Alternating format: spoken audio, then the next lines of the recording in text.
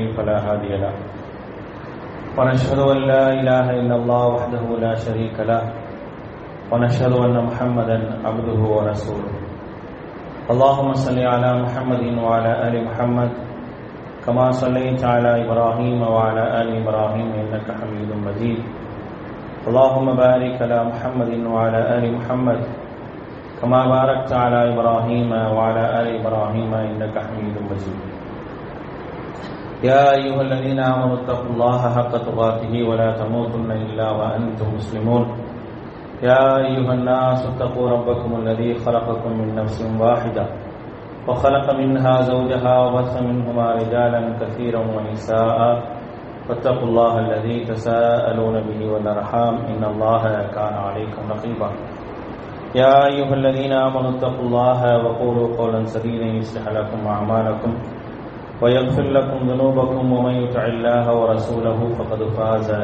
فوزا عظيما أما بعد فإن أصدق الحديث كتاب الله وخير الهدي هدي محمد صلى الله عليه وسلم وشر الأمور محدثاتها وكل محدثة بدعة وكل بدعة ضلالة وكل ضلالة في النار فقال الله تعالى في القرآن العظيم فأعوذ بالله من الشيطان الرجيم بسم الله الرحمن الرحيم وكذلك أخذ ربك إذ أخذ القرى وهي ظالمة إن أخذه أليم شديد رب اشرح لي صدري ويسر لي أمري واحلل عقدة من لساني يفقهوا قولي அளவற்ற அல்லாஹ்வும் நிகரற்ற பேரன்புடையவனுமாகிய எல்லாம் வல்ல அல்லாஹ்வின் திருப்பெயர் போற்றி அவனுடைய சாந்தியும் கருணையும் அல்லாஹ்வுடைய தூதர் நபிகள் நாயகம் ஸல்லல்லாஹு அலைஹி வஸல்லம் அவர்கள் மீதும் அவர்களை பின்பற்றி வாழ்ந்த உத்தம சத்திய தோழர்கள் நல்லவர்கள் மீதும் அவர்களின் அடிச்சுவடை பின்பற்றி வாழ்ந்து கொண்டு இருக்கக்கூடிய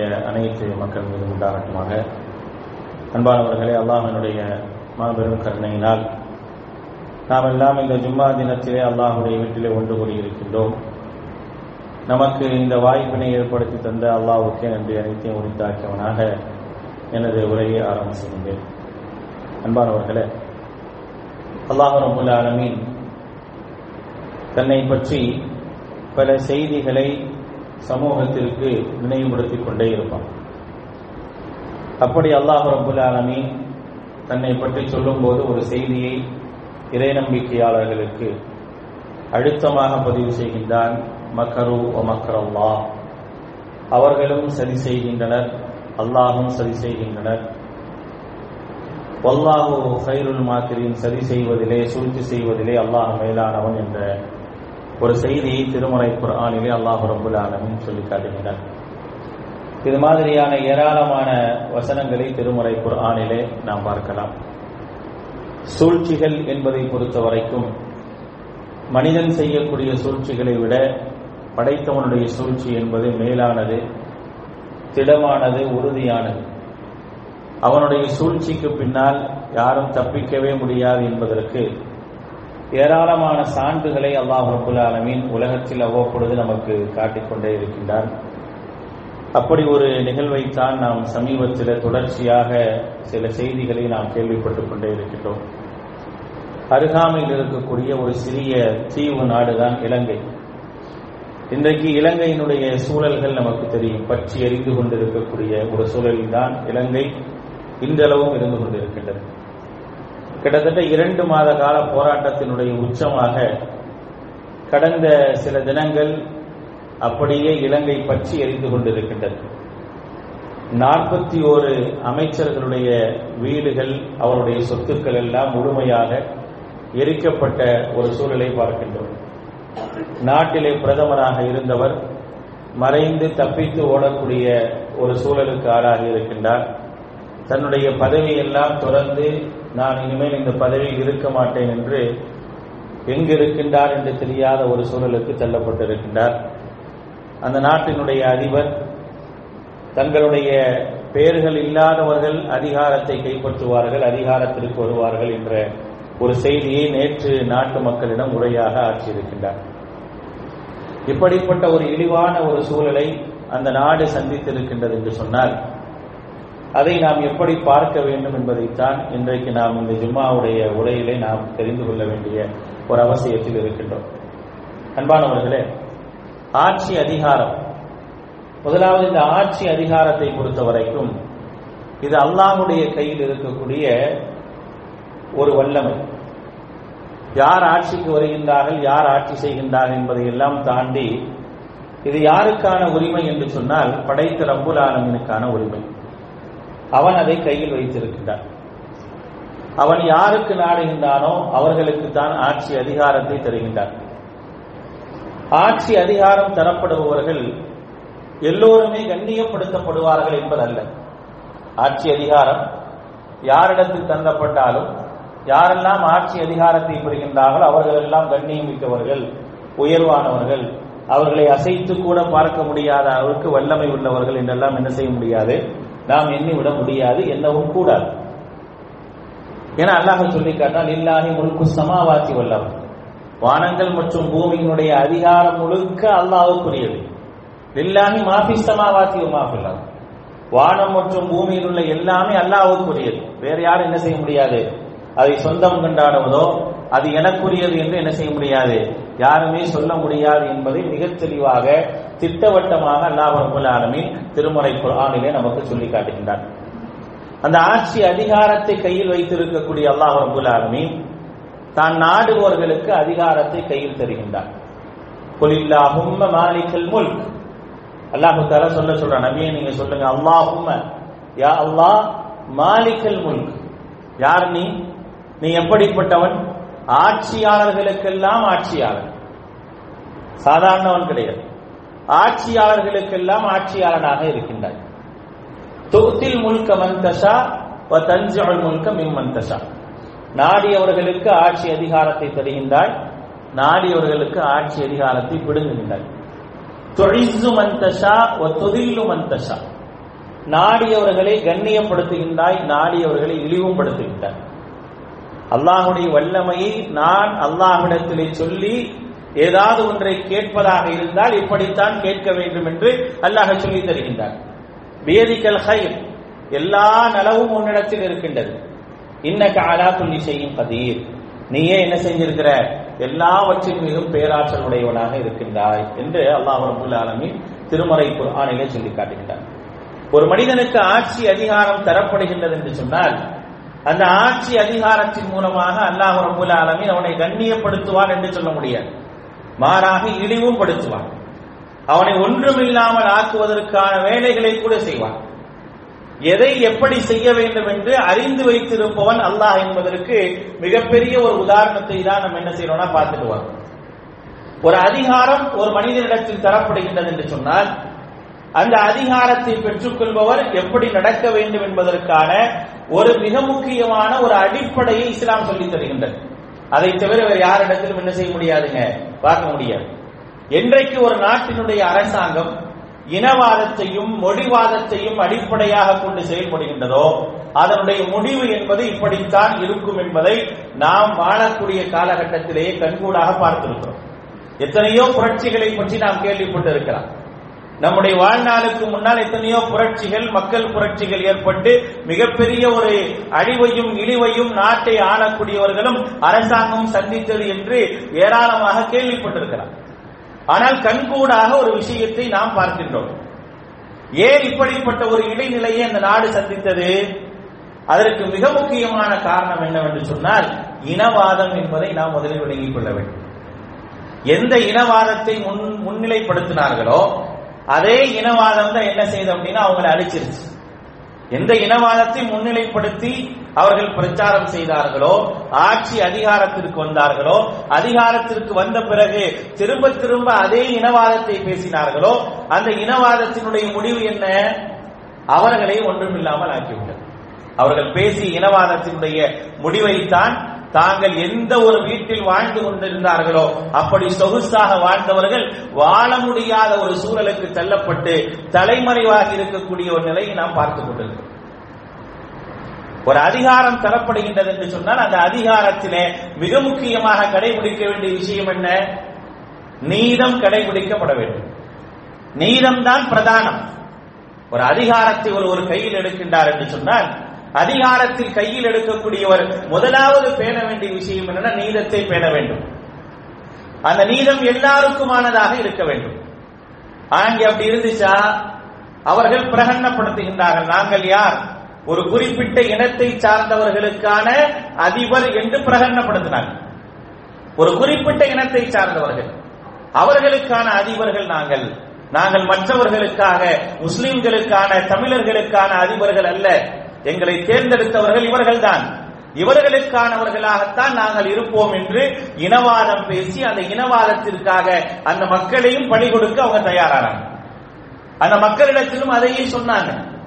அதையே சொல்லி சில விஷயங்களை சாதிக்கவும் முற்பட்டார்கள். எங்கே அங்கே அந்த சமூகத்திலே எவர்கள் எல்லாம் சிறுபான்மையினராக இருக்கின்றார்களோ அவர்களை அழித்து ஒழிக்க வேண்டும் என்பதற்கான எல்லா விதமான முயற்சிகளையும் எடுத்தார்கள். ஆனால் என்ன ஆச்சு? எப்படிப்பட்ட ஒரு நிலைக்கு அவர்கள் தள்ளப்பட்டார்கள் என்றால், யாரை தங்களுடைய இனவாதத்திற்காக முற்படுத்தினார்களோ அந்த மக்களை என்ன செஞ்சாங்கன்னா அவங்களை அடித்து விரட்டக்கூடிய ஒரு நிலைதான் இன்றைக்கு நாம் கண்கூடாக பார்த்து கொண்டிருக்கின்றோம். எந்த சிங்கள இனவாதம் பேசப்பட்டதோ அதே அந்த சிங்கள இனவாதத்தின் அடிப்படையில் தான் இன்றைக்கு அவர்கள் வெளியே தள்ளப்பட்டார்கள்.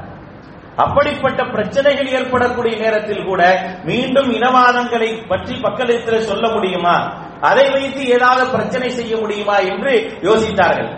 ஆனால் அதனுடைய முடிவு என்ன ஆச்சு அப்படின்னா, அவர்கள் எங்கே இருக்கின்றார்கள் என்று தெரியாத அளவிற்கு ஒரு நிலைக்கு அவர்கள் தள்ளப்பட்டதைத்தான் நாம் என்ன செய்யணும் அப்படின்னா இன்றைக்கு கண்கூடாக பார்த்து கொண்டிருக்கின்றோம். இதுதான் யதார்த்தம். எவர்கள் அதிகாரத்திற்கு வருகின்றார்களோ அந்த அதிகாரத்திற்கு ஒருவர் நீதத்தை பேணவில்லை என்று சொன்னால் அவர் இப்படிப்பட்ட ஒரு நிலைக்கு தான் தள்ளப்படுவார். அல்லாஹ் குர்ஆன்ல சொல்லி காட்டுகின்றார், இன்னல்லாஹ யஅமுரு பில் அத்ல்.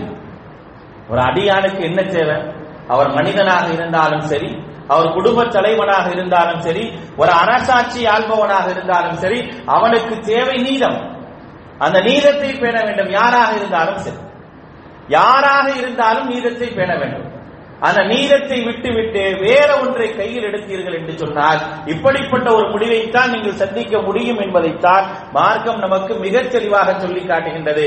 காலம் காலமாக அல்லாஹ் ரப்பல் ஆலமீன் இப்படிப்பட்ட ஒரு காரியத்தை நமக்கு கண் முன்னால் காட்டிக்கொண்டே இருக்கிறான்.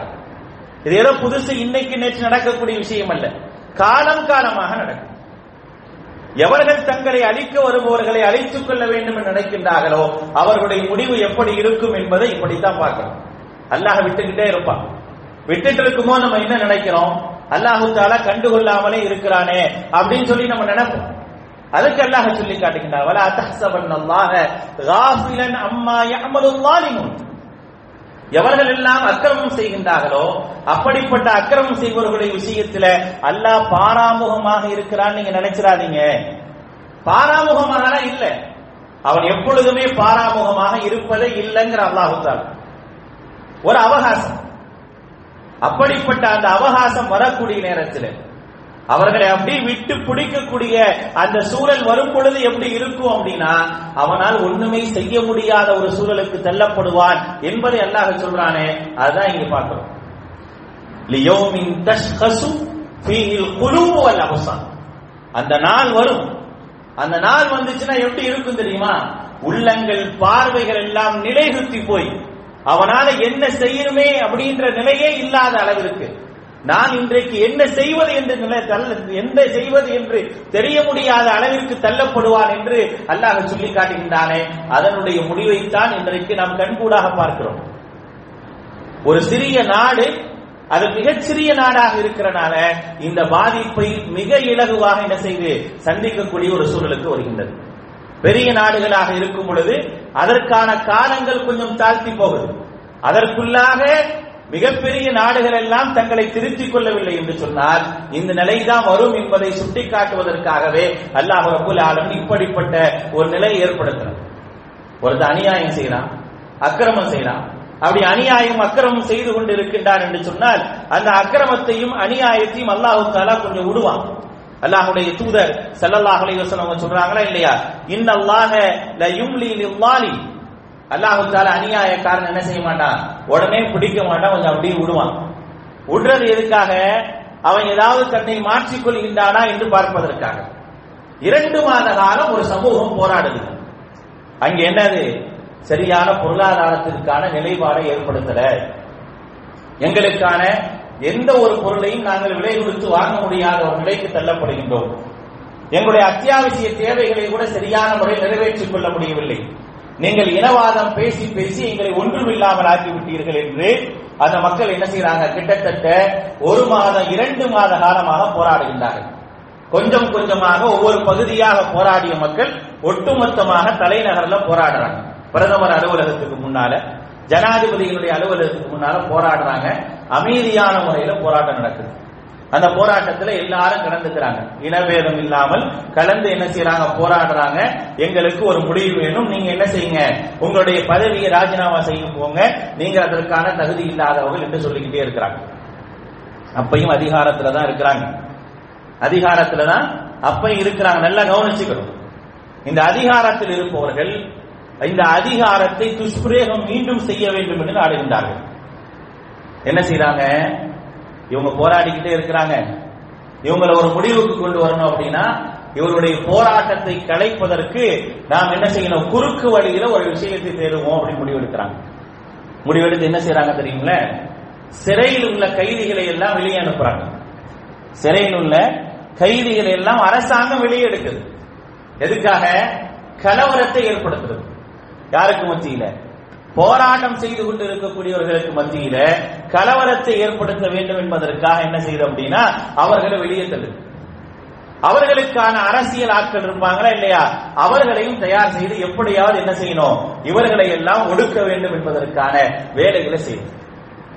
அது மட்டும் இல்லாம சில பகுதிகளில் சிங்களவர்கள் முஸ்லிம்கள் அப்படிங்கிற கலவரத்தை ஏற்படுத்த வேண்டும் என்பதற்கான ஒரு முயற்சியும் ஏற்படுது. அதுவரை என்ன செஞ்சாங்க? அமைதியாக கிட்டத்தட்ட 2 மாத காலம் போராடிட்டு இருந்தாங்க. கடந்த 1 மாத காலம் சரியான போராட்டங்களை அறிவித்து போராடி கொண்டிருக்கக்கூடிய மக்கள் இவங்க இப்படிப்பட்ட ஒரு அநியாயத்தை கையில எடுத்த உடனே அவங்களும் வெகுண்டெழுகிறாங்க. வெகுண்டெழுதனுடைய விளைவுதான் 41 அமைச்சர்களுடைய வீடுகள் கொளுத்தப்படும். அவர்களுடைய எல்லா விதமான சொத்து சுகங்களும் அழிக்கப்படுது, எரிக்கப்படுது, ஒன்றுமில்லாமல் ஆக்கப்படுது. அது வரைக்கும் எல்லாம் விட்டுதானே வச்சிருந்தான். என்னதான் அந்த மக்கள் போராடினாலும் அது வரைக்கும் விட்டுதான் வச்சிருந்தான். ஆனால் இவர்கள் தங்களுடைய அநியாயத்தை மீண்டும் மீண்டும் கையில் எடுக்கும் பொழுது அல்லாஹ் அவருடைய ஆயுதத்தை கையில எடுத்தா என்ன ஆகும் அப்படிங்கிறதுக்கு இது ஒரு மிகப்பெரிய ஒரு உதாரணம். அப்பதான் அல்லாஹ்வுடைய தூதர் ஸல்லல்லாஹு அலைஹி வஸல்லம் சொல்றாங்க, இன்னல்லாஹ நிச்சயமாக அல்லாஹ் ரப்பல் ஆலமீன் இருக்கின்றானே, இந்த யும்லீலில் ஸாலிம் என்ன செய்யறான்? எவர்கள் அநியாயம் செய்து கொண்டிருக்கின்றார்களோ அப்படிப்பட்ட அக்கிரமக்காரர்களுக்கு அவகாசம் அளிப்பான். அவகாசத்தை கொடுத்துக்கிட்டே இருப்பான். அந்த அவகாசத்தை அவர்கள் பயன்படுத்திக் கொள்ளாமல் விட்டுவிட்டார்கள் என்று சொன்னால் ஹத்தா இதா அஹதஹு, அவன் பிடிக்க ஆரம்பிப்பான். அவன் விட்டுக்கிட்டே இருப்பான். விட்டுட்டு இருந்து ஹத்தா இதா அஹதஹு, அவன் பிடிக்க ஆரம்பித்தான் என்று சொன்னால் லம் யுஃப்லித்துஹு அப்படிங்கிறாங்க நபிகள் நாயகம் ஸல்லல்லாஹு அலைஹி வஸல்லம். அவன் பிடிக்க ஆரம்பித்தால் விடவே மாட்டான் அப்படிங்கிறாங்க அல்லாஹ்வுடைய தூதர். விட்டுருவான். அநியாயம் செய்றீங்களா, விட்டுக்கிட்டே இருப்பான். விட்டுக்கிட்டே இருக்கும்போது என்ன செய்வான்? நம்மளை யாரு கேட்கறதுக்கு இருக்கா? நம்மளை யாரு கேட்பா? நம்ம யாரும் கேட்க முடியாது. நம்மிடத்தில் ஆட்சி இருக்கின்றது, அதிகாரம் இருக்கின்றது, பலம் இருக்கின்றது. நாம் தான் அதிபர், நாம் தான் பிரதமர், நாம் தான் அமைச்சர்கள். நம்மை விட வேறு யார் இருக்கின்றார்கள்? நம்மிடத்தில் ராணுவம் இருக்கின்றது, போலீஸ் இருக்கின்றது, எல்லாமே இருக்கின்றது என்று அவர்கள் தங்களுடைய அநியாயத்தை கட்டவிழ்த்து விடக்கூடிய நேரத்திலே படைத்த இறைவன் பிடித்தான் என்று சொன்னால் ஹத்தா இதா அகதஹு, பிடிக்கப்பட்டால் லம் யுஃப்லித்துஹு, அல்லாஹ் தஆலா விடவே மாட்டான். அப்படிப்பட்ட ஒரு பிடியாகத்தான் இருக்கும் என்பதை அல்லாஹ்வுடைய தூதர் ஸல்லல்லாஹு அலைஹி வஸல்லம் சொல்லிட்டு சும்மா பிறகு ஒரு வசனத்தையும் ஓதி காட்டுறாங்க. 11வது அத்தியாயத்தினுடைய 102வது வசனத்தை ஓதி காட்டுறாங்க. வகதாலிக, இவ்வாறுதான் அஹ்து ரப்பிக, உங்களுடைய இறைவன் பிடிப்பான், இவ்வாறுதான் பிடிப்பான். இதா அஹதல் குரா, ஒரு ஊரை அழிக்க வேண்டும் என்று நாடினால் அல்லது ஒரு ஊரை பிடிக்க வேண்டும் என்று நாடினால் வகதாலிக அஹ்து ரப்பிக, இப்படித்தான் உங்களுடைய இறைவனுடைய பிடி இருக்கும். இறைவன் எப்படி சூழ்ச்சி செய்வான், இறைவன் எப்படி பிடிப்பான், இவர்களை எல்லாம் இறைவன் எப்படி அழிப்பான் அப்படிங்கிற ஒரு யோசனையும் ஒரு சிந்தனையும் வந்தது என்று சொன்னால் இப்படித்தான் இருக்கும் என்பதை அல்லாஹ் தஆலா காட்டுறான்.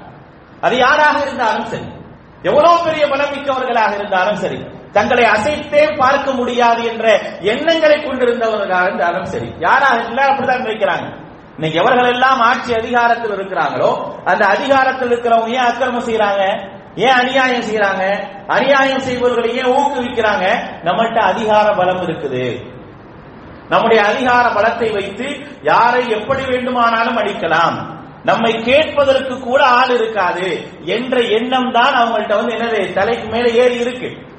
அப்படி ஏறி இருக்கிறவங்களுக்கு அல்லாஹ் சொல்றான், நபிகள் நாயகம் ஸல்லல்லாஹு அலைஹி வஸல்லம் அவர்கள் இந்த 11வது அத்தியாயத்தினுடைய 102வது வசனத்தை ஓதி காட்டுகின்றார்கள். வகதாலிக, இவ்வாறுதான் இருக்கும், அஹ்து ரப்பிக, உங்களுடைய இறைவனுடைய பிடி இப்படித்தான் இருக்கும். அவன் பிடிக்கவன மாட்டான், அவனை சீக்கிரம் ரொம்ப அவகாசம் கொடுப்பான். 10 வருஷம் ஆகலாம், 15 வருஷம் ஆகலாம், 20 வருஷம் ஆகலாம், ரொம்ப அவகாசம் கொடுப்பான். எத்தனையோ அநியாயங்களும் அக்கிரமங்களும் நாம் கண்கூடாக பார்க்கலாம். இதுக்கெல்லாம் ஒரு தீர்வே வராதா என்று நினைக்கக்கூடிய அளவிற்கான ஒரு சூழல்களும் இருக்கலாம். அதுவும் அந்த நாட்டில பல விஷயங்கள் அல்லாஹ் தஆலா நமக்கு காட்டியிருக்கிறார். இந்த சமூகம் முழுமையாக பாதிக்கப்படும் பொழுது அந்த பாதிப்பை ஏற்படுத்தியவர்கள் எப்படி அழிக்கப்பட்டார்கள் என்பதையும் அல்லாஹ் தஆலா காட்டினார். அநியாயமான மக்கள் எல்லாம் அழிக்கப்படக்கூடிய நேரத்தில் அதை அழித்தவர்களுடைய முடிவு எப்படி இருக்கும் என்பதற்கான ஒரு உதாரணத்தையும் அல்லாஹ் தஆலா காட்டிக் கொண்டே இருக்கிறார். ஒரு சிறிய தீவை வைத்து பல படிப்பினைகள் நமக்கு காட்டிக்கொண்டே இருக்கிறான். ஆனால் யாரும் உணர்றது கிடையாது. அப்ப இங்க அல்லாஹ் சொல்றான் பாருங்க, அப்படித்தான் இருக்கும், பிடி இருக்காது. இது அஹதல் குரா வஹிய ஸாலிமா, அநியாயம் செய்து கொண்டு இருக்கும் பொழுது அவர்கள் பிடிக்கப்பட்டார்கள் என்று சொன்னால், இன்ன அஹதஹு அலீமுன் ஷதீத், நிச்சயமாக அல்லாஹ்வுடைய பிடி இருக்கே, அஹ்துஹு, அவனுடைய பிடி என்பது அலீமுன் ஷதீத், கடுமையானதாகவும் வேதனை மிக்கதாகவும் இருக்கும். இதை விட ஒரு மோசமான ஒரு அழிவு இருக்குமா? இப்படி எல்லாம் நடக்குமாங்கிற அளவுக்கு அல்லாஹ் தஆலா ஏற்படுத்தினானா இல்லையா? அதைத்தான் அல்லாஹ் சொல்றான், இப்படித்தான் நான் ஏற்படுத்தும். ஆனால் அது ஏற்படுவதற்கு முன்னால சாதாரணமாகத்தான் தெரியும். அந்த அழிவு ஏற்படுவதற்கு முன்னால் சாதாரணமாக நீங்க நினைச்சுக்கலாம், இதுல என்ன வரப்போகுது, வெறும் போராட்டம் தானே, இதனால என்னத்தை சாதிக்க போறாங்க அப்படின்னு நினைச்சுக்கலாம். ஆனால் அது முற்றும் பொழுது எப்படி இருக்கும் என்பதற்கு இது ஒரு உதாரணம். இதத்தான் ஆது சமூகத்தை பற்றி அல்லாஹ் ரப்புல் ஆலமீன் திருமறை குர்ஆன்ல சொல்லும்போது ரொம்ப அழகா சொல்லிக்காரு. அவர்கள் அழிக்கப்படுவதற்கு முன்னால் அவங்களுக்கான சில அடையாளங்கள் காட்டப்பட்டது. அவர்கள் அழிக்கப்பட போறாங்க அப்படிங்கிற அடையாளங்கள் காட்டப்பட்ட உடனே அவங்க என்ன சொன்னாங்க அப்படின்னா, கால ஹாதா ஆரிதும் திருநா, இது சாதாரணமாக மழை மேகமாகத்தான் இருக்குது, இதெல்லாம் என்ன செய்யாது, நமக்கு ஒன்றுமே தெரியாது, இது ஒன்றுமே செய்யாது அப்படின்னு தான் என்ன செஞ்சாங்க, அவங்க நினைச்சாங்க. அப்படி நினைக்கக்கூடிய நேரத்தில் அல்லாஹ் ரப்பல் ஆலமீன் சொல்லி காட்டுகின்றான், காதா ஆரிதும் திருநா, இது சாதாரணமான மழை மேகம் என்று நினைத்தார்கள். பல் ஹுவ மஸ்தஅஜல்தும் பிஹி ரீஹும் ஃபீஹா அஸாபுன் அலீம் துதம்மிரு குல்ல ஷைஇன் பிஅம்ரி ரப்பிஹா ஃபஅஸ்பஹு லா யுரா. ஆனால் அனுப்பப்பட்ட அந்த காற்று என்ன செஞ்சு தெரியுமா, அவர்களை ஒன்றுமில்லாமலாக்கி மறுநாள் காலையில அந்த ஊர்ல இப்படி ஒரு சமூகம் வாழ்ந்ததா என்று தெரியாத அளவிற்கு ஆக்கப்பட்டார்கள் என்று அல்லாஹ் ரப்பல் ஆலமீன் சொல்லி காட்டுகிறார். அப்ப எதையுமே சாதாரணமா என்ன செய்ய முடியாது, யாரும் கடந்து செல்லவே முடியாது. இன்னும் ஒரு படி மேல செய்வான் அல்லாஹ் ரப்பல் ஆலமீன். எப்படி, யாராவது ஒருத்தர் நினைக்கிறார் நம்மளை யார் அழிக்க முடியும், நம்மளை விட பலம் மிக்கவர்கள் யார் இருக்க முடியும், நம்ம யாரும் பக்கத்தில் கூட வர முடியாது, தொடவே முடியாது என்று நினைக்கக்கூடியவர்களை அவர்கள் மூலமாகவே அழிப்பேங்கிற அல்லாஹ் தஆலா, அவங்க மூலமாகவே அழிச்சுங்க. திருமறை குர்ஆன்ல 59வது அத்தியாயத்துல 2வது வசனம் சூரத்துல் ஹஷ்ர்ல அல்லாஹ் தஆலா சொல்லி காட்டுறான். யாரை பத்தி சொல்றான், பனு நதீர் கூட்டத்தாரை பற்றி சொல்லி காட்டுறான். அவங்கள அல்லாஹ் தஆலா அழிச்சான். ஆனா அவங்க எப்படிப்பட்டவங்க தெரியுமா, அவங்க எப்படி தங்களை நினைச்சுக்கிட்டாங்க தெரியுமா, நம்ம யாருமே நம்ம பக்கத்துல கூட வர முடியாது, நமக்கான பலம் என்ன, நமக்கான அதிகாரம் என்ன, நமக்கான ஆட்சி என்ன, இப்படியெல்லாம் இருக்கும் பொழுது நம்முடைய கோட்டைகளை யாராவது கைப்பற்ற முடியுமா, யாருமே கைப்பற்ற முடியாது, பக்கத்துல கூட வர முடியாது அப்படின்னு நினைச்சாங்க. ஆனா என்ன செஞ்சா தெரியுமா அல்லாஹ், அப்படி நினைச்சவங்க கையாலேயே அவங்க கோட்டையை அழிக்க வச்சான். அவனே தன்னுடைய கோட்டையை அழித்து விட்டு ஓடிவிட்டான். அவன் என்ன செஞ்சான், என்னை யாருமே ஒண்ணு செய்ய முடியாது நினைச்சவனுடைய உள்ளத்துல அல்லாஹ் தஆலா பயத்தை போடுறான். அப்படி பயத்தை போட்ட உடனே என்ன ஆகுது, வகதஃப ஃபீ குலூபிஹிம் ருஅப யுக்ரிபூன புயூத்தஹும் பிஐதீஹிம், தங்களுடைய கையாலே தங்களுடைய வீடுகளை எல்லாம் அழித்து விட்டு சென்று விட்டார்கள் என்று அல்லாஹ் ரப்பல் ஆலமீன் சொல்றான். அது வரைக்கும் என்ன நினைச்சான், என்கிட்ட அதிகாரம் இருக்கு, என்கிட்ட பலம் இருக்குது, என்னை யாரும் ஒன்றும் செய்ய முடியாது நினைத்தவர்கள் பனு நதீர் கூட்டத்தார். அந்த அளவுக்கு பலமும் இருந்துச்சு. மிகப்பெரிய கோட்டை கொத்தளங்களை எல்லாம் வச்சிருந்தாங்க. யாருமே உள்ள வர முடியாத அளவிற்கான ஒரு நிலையில் அவங்க இருந்தாங்க. ஆனால் அல்லாஹ் என்ன செஞ்சான்? ஒரே ஒரு பயத்தை தான் உள்ளத்துல போட்டான். ஒரே ஒரு பயத்தை உள்ளத்துல போட்ட உடனே மக்கள் அவர்களை நோக்கி வருவதற்கு முன்னால அவங்களே அவங்களுடைய வீடுகளை எல்லாம் அழிக்க ஆரம்பிச்சிட்டாங்க. மிச்சத்தை இருக்கிற மக்கள் அழிச்சாங்கன்னு வச்சுங்க, மிச்சத்தை வந்த மக்கள் என்ன செஞ்சாங்க? அழிச்சாங்கன்னு வச்சுங்க. அதுக்கு முன்னாலே என்ன செஞ்சுட்டாங்க? அவர்களே அவருடைய வீடுகளை எல்லாம் எரிக்க ஆரம்பித்து விட்டார்கள். இன்னைக்கு அதுதான் நடந்துச்சு. தன்னை தற்காத்துக் கொள்வதற்காக ரவுடிகளையும் கொலைகாரர்களையும் ஏவி விட்டவர்கள் கடைசியில தங்களுக்கு தாங்களே மிகப்பெரிய ஒரு தீங்கிழைத்தவர்களாக ஓடி ஒளிய கூட இடமில்லாதவர்களாக ஆகிவிட்டார்கள். இதுதான் அல்லாஹ். படைத்தவன் என்பவன் இப்படித்தான் இருப்பான். இறைவன் என்பவனை சாதாரணமாக என்ன செய்யக்கூடாது? நாம் எடை போட்டு விடவே கூடாது. வல்லாஹு கைருல் மாக்கிரீன். அல்லாஹ் ரப்பல் ஆலமீன் சூழ்ச்சியாளர்களுக்கெல்லாம் சூழ்ச்சியாளனாக இருக்கின்றான் என்பதை அல்லாஹ் ரப்பல் ஆலமீன் சும்மா சொல்லல, எதுவும் வார்த்தைக்காக அல்லாஹ் ரப்பல் ஆலமீன் சொல்லல, அதை நிதர்சனமாக மக்களுக்கு மத்தியிலே காட்ட வேண்டும் என்பதற்காகவே அல்லாஹ் ரப்பல் ஆலமீன் பலதரப்பட்ட நிகழ்வுகளை அல்லாஹ் தஆலா நடத்தி காட்டுறான். அதனாலதான் திருமறை குர்ஆன் அல்லாஹ் ரப்பல் ஆலமீன் சொல்றான், இன்னஹும் யகீதுன கைதா வ அகீது கைதா ஃபமஹிலில் காஃபிரீன அம்ஹில்ஹும் ருவைதா அப்படிங்கிற அல்லாஹ் தஆலா. அவர்கள் சூழ்ச்சி செய்கின்றார்கள், நாமும் சூழ்ச்சி செய்கின்றோம். அவர்களும் சூழ்ச்சி செய்கின்றார்கள், நாமும் சூழ்ச்சி செய்கின்றோம். ஃபமஹிலில் காஃபிரீன, அநியாயக்காரர்களுக்கு இறை மறுப்பாளர்களுக்கு அவகாசம் கொடுக்கும். அவகாசம் தான் எல்லாமே. உங்களை விட்டு வச்சிருக்கோம் அப்படின்னா உங்களுக்காக நம்ம தரக்கூடிய அவகாசங்கிற அல்லாஹ் தஆலா. ஃபமஹிலில் காஃபிரீன அம்ஹில்ஹும் ருவைதா, சொற்பமான ஒரு அவகாசத்தை கொடுங்க. அந்த அவகாசம் என்ன செய்யும் அப்படின்னா அவர்களை ஒன்றும் இல்லாம அதிகாரத்திற்கு வந்த சில ஆண்டுகளிலேயே எப்படிப்பட்ட ஒரு நிலைக்கு செல்லப்பட்டார்கள் என்பதை நாம் பார்க்க வேண்டும். இதற்கு மிக முக்கியமான ஒரு காரணமாக எது இருக்கு அப்படின்னா இனவாதம் பேசப்பட்டது. இனவாதம் தான் மிக முக்கியமான காரணம். அதுக்கப்புறம் பொருளாதார நிலைகள் மற்ற மற்ற விஷயங்கள் எல்லாம் இருந்தாலும் தலையாய விஷயமாக இனவாதம் இருந்தது. ஏன்னா பதவி ஏற்றுக்கிறாரு, பதவி ஏற்றுக்கொள்வோர் என்ன சொல்லணும்? நான் யாருக்கான அதிபர் என்று சொல்லணும் அப்படின்னா எனக்கு இவர்கள் தான் ஓட்டு போட்டார்கள், இவர்களுக்கான அதிபர். பல மேடைகள்ல அவர் சொல்றாரு. பல இடங்களிலே சொன்னவர் என்ன ஆகிறாரு? கடைசியில் எவர்களுக்கானவர் சொன்னாரோ அவர்களை ஒன்றும் இல்லாமல் ஆக்கிவிட்டார். அப்ப இதுதான் அல்லாஹ்வினுடைய அவகாசமும் அல்லாஹ்வினுடைய சூழ்ச்சியும் என்பதை நாம் புரிந்து கொள்ள வேண்டும். அல்லாஹ்வுடைய வல்லமையை தெரிந்து கொள்வதற்கு இதெல்லாம் ஒரு உதாரணமாக அல்லாஹ் வச்சிருக்கிறான். நம்மளும் பல கஷ்டங்களையும் துன்பங்களையும் இந்த சமூகம் சந்திக்கின்றது என்று சொன்னால் சந்தித்துக் கொண்டே இருக்கின்றதே, இதுக்கு ஒரு விடிவே வராதா அப்படின்னா விடிவு வந்தா இப்படித்தான் இருக்கும் அப்படிங்கிறத அல்லாஹ் ரப்பல் ஆலமீன் நம் கண் முன்னால் காட்டுகின்றான் என்பதை நாம் புரிந்து கொள்ள வேண்டும். என்றைக்குமே அநியாயக்காரர்கள் வெற்றி பெற முடியாது. அநியாயம் என்பது என்றைக்குமே அழிந்துவிடும், உண்மைதான் நிலைக்கும் என்பதை புரிந்து கொள்ளக்கூடிய நல்ல சிந்தனையுடைய மக்களாக எல்லாம் வல்ல அல்லாஹ் உங்களையும் என்னையும் ஆக்கி புரிவானாக. வஆஹிரு தஅவானா அல்ஹம்துலில்லாஹி ரப்பில் ஆலமீன்.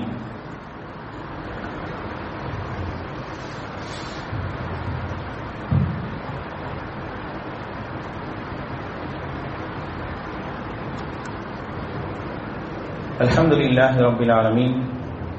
வஸ்ஸலாத்து வஸ்ஸலாமு அலா ரசூலில் அமீன் முஹம்மதின் வ ஆலிஹி வ ஸஹ்பிஹி அஜ்மஈன். அம்மா பஅத். அன்பானவர்களே, இந்த இனவாதம் இருக்கா இல்லையா, மத ரீதியாக மொழி ரீதியாக பேசக்கூடிய இனவாதம், இந்த இனவாதத்தை கொள்கை ரீதியாக இஸ்லாம் மட்டுமே ஒழிச்சிருக்கு. வேற எங்கேயும் என்ன செய்ய முடியாது, ஒழிக்க முடியாது. இஸ்லாம் மட்டுமே கொள்கை ரீதியாக இனவாதங்களை ஒழிக்கின்றது. இனவாதம் என்பது ஒழிக்கப்பட வேண்டியது என்பது மட்டுமல்லாமல் அதற்கான சில அடிப்படைகளை என்ன செய்து அப்படின்னா இஸ்லாம் சொல்லித் தருகின்றது. அதுல முதலாவது விஷயம் என்ன? மனிதர்கள் அனைவரும் சமமானவர்கள் என்ற ஒரு கொள்கையை இஸ்லாம் போதித்தது. எங்க வச்சு அல்லாஹ்வுடைய தூதர் சொல்றாங்க? 23 ஆண்டு கால பிரச்சாரத்துக்கு அப்புறம் சொல்றாங்க. ஏன்னா இனவாதமும் மொழிவாதமும் பேசிக் கொண்டிருந்த மக்கள் இந்த மார்க்கத்தை ஏற்றுக்கிறாங்க, இந்த மார்க்கத்தை ஏற்றுக்கொள்கின்றார்கள். இனவாதத்தை தூண்டியவர்களும் மார்க்கத்தை ஏற்றுக்கிட்டாங்க, இனவாதத்தால் பாதிக்கப்பட்டவர்களும் மார்க்கத்தை ஏற்றுக்கொண்டார்கள்.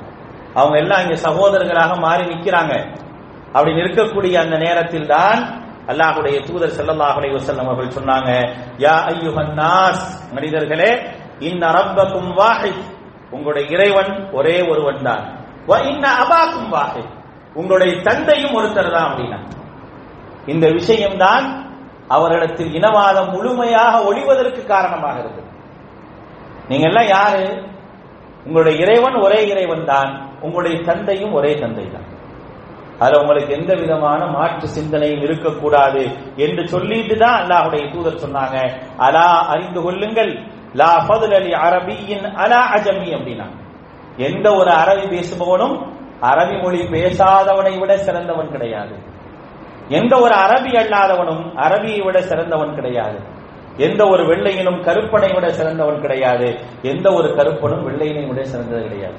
இன்றைக்கு உலகத்தில் இருக்கக்கூடிய ஒட்டுமொத்த இனவாதமும் அன்றைக்கு அரபு உலகத்தில் இருந்துச்சு. ஒட்டுமொத்த இனவாதம் இருந்துச்சு. மொழி ரீதியாக, இன ரீதியாக, நிற ரீதியாக எல்லா விதமான இனவாதம் இருந்துச்சு. ஒரு நபி தோழர் ஒரு தோழரை பார்த்து சொன்னார், கருப்பியின் மகனே அப்படின்னார். இஸ்லாம் வந்ததற்கு பிறகு சொன்னார், கருப்பியின் மகனே அப்படின்னார். அப்ப அங்க எந்த அளவுக்கு இனவாதம் இருந்தது என்பதற்கான ஒரு உதாரணம். உடனே அவர் ஓடி வரார். அந்த பாதிக்கப்பட்ட அந்த நபி தோழர் அல்லாஹ்வுடைய தூதர் ஸல்லல்லாஹு அலைஹி வஸல்லம் ஓடி வரார். ஓடி வந்து சொல்றார், அல்லாஹ்வுடைய தூதரே, என்னை பார்த்து இவர் இப்படி சொல்லிவிட்டார். உடனே அவரை கூப்பிடுறாங்க. யார்? அல்லாஹ்வுடைய தூதருக்கு மிகவும் நெருக்கமானவர் அபூதர் ரலியல்லாஹு அன்ஹு. அவரை கூப்பிட்டு சொல்றாங்க, அபூதரே, நீங்கள் ஜாஹிலியாவிற்கு மீண்டும் திரும்பி விட்டீர்களா? இது எவ்வளவு பெரிய ஒரு குற்றச்செயலை நீங்கள் செய்திருக்கின்றீர்கள் தெரியுமா என்று அபூதர் கிஃபாரி ரலியல்லாஹு அன்ஹு இடத்துல அல்லாஹ்வுடைய தூதர் சொல்றாங்க. அதுக்கு பிறகு அபூதர் எப்படி இருந்தார்? தன்னிடத்தில் வேலை பார்க்கக்கூடியவரை விட சரிசமமாக வேலை பார்க்கக்கூடியவர்களிடத்தில் கூட சரிசமமாக நடந்து கொண்டு, ஏன் நான் இப்படி நடக்கின்றேன் என்ற ஒரு செய்தியை, இந்த செய்தியை நினைவூட்டி சொன்ன விஷயத்தையும் என்ன செய்யணும்? நாம் நினைவில் கொள்ள கடமைப்பட்டிருக்கிறோம். ஆக இஸ்லாம் இருக்குதே, இஸ்லாம் இனவாதத்தை ஒழிப்பதற்கான முதல் விஷயமாக கையில் எடுத்தது மனிதர்கள் இருப்பவர்கள் யார், அவர்கள் யார் என்று புரிந்து கொண்டால் மட்டுமே இனவாதம் ஒழிக்கப்படும் என்பதற்கான ஒரு சூழலை இஸ்லாம் மட்டுமே கொண்டு வந்தது. 23 ஆண்டு கால பிரச்சாரத்தை முடித்துக் கொண்டு இறுதி உரை ஆற்றும் போது அல்லாஹ்வுடைய தூதர் ஸல்லல்லாஹு அலைஹி வஸல்லம் அவர்கள் ஒட்டுமொத்த உலகத்திற்குமான செய்தியாக இதைத்தான் சொன்னார்கள். ஒரு நாட்டினுடைய அதிபராக ஒட்டுமொத்த அரபிய தீபகற்பமே கையில் வைத்துக் கொண்டிருக்கக்கூடிய அல்லாஹ்வுடைய தூதர் அன்றைக்கு என்ன சொன்னாலும் அந்த மக்கள் செய்வாங்க. என்ன சொன்னாலும் செய்வாங்க. மக்கமா நகரையே ஒன்றுமில்லாமலாக்குங்கள், குறைஷிகளை ஒழித்து கட்டுங்கள் என்றால் ஒழித்து கட்டுவதற்கு தயாராக இருப்பாங்க. அரபிய தீபகற்பத்தில் எந்த ஒரு முஸ்லிம் அல்லாத எவருமே இருக்கக்கூடாது என்ற ஒரே ஒரு வார்த்தை சொல்லி இருந்தால் யாருமே இருந்திருக்க முடியாது. அப்படிப்பட்ட நேரத்தில் அல்லாஹ்வுடைய தூதர் ஸல்லல்லாஹு அலைஹி வஸல்லம் சொன்னார், இனவாதமும் மொழிவாதமும் நிறவாதமும் மக்களை அழித்து, சமூகத்தை அழித்து, ஒரு நாட்டை அழித்து ஒன்றுமில்லாமல் ஆக்கிவிடும் என்பதற்காக நபிகள் நாயகம் ஸல்லல்லாஹு அலைஹி வஸல்லம் அவர்கள் சொன்ன அடிப்படையான ஒரு செய்தி. அந்த செய்தியைத்தான் முஸ்லிம்கள் நாம் அதை பின்பற்றிக் கொண்டிருக்கிறோம். மக்களுக்கு கொண்டு சேர்க்க வேண்டிய செய்தியாக இந்த செய்தி தான் இருக்க வேண்டும். இந்த செய்தி என்றைக்கு மக்கள் மத்தியிலே கொண்டு செல்லப்படுகின்றதோ அப்பொழுதுதான் இந்த நாட்டில் இனவாதங்கள் ஒழிக்கப்படும். மக்களை மத ரீதியாக, இன ரீதியாக பிரிப்பது ஒழிக்கப்பட்டு மக்கள் எல்லாம் சுமூகமாக வாழ முடியும். அப்படிப்பட்ட ஒரு வாழ்க்கையை தேர்ந்தெடுக்காத ஒரு அரசாங்கம் எந்த நாட்டில் இருந்தாலும் சரி, அது அழிவை தவிர வேறு எதையும் சந்திக்காது என்பதை புரிந்து கொள்ள வேண்டும். அல்லாஹ் ரப்பல் ஆலமீன் அப்படிப்பட்ட மக்களிடத்திலிருந்து, அப்படிப்பட்ட இழிவானவர்களிடத்திலிருந்து அல்லாஹ் ரப்பல் ஆலமீன் நம்மையும் நம்முடைய சமூகத்தையும் காப்பாற்றி அருள் புரிவானாக. அநியாயக்காரர்களை அல்லாஹ் ரப்பல் ஆலமீன் தண்டிப்பானாக. அப்பாவி மக்களுக்கு அல்லாஹ் ரப்பல் ஆலமீன் நல்ல ஒரு உறுதுணை ஏற்படுத்துவானாக. ரப்பனா ஆத்தினா ஃபித் துன்யா ஹஸனா வ ஃபில் ஆখিরাতি ஹஸனத்தன் வ கினா அஸாபன் நார்.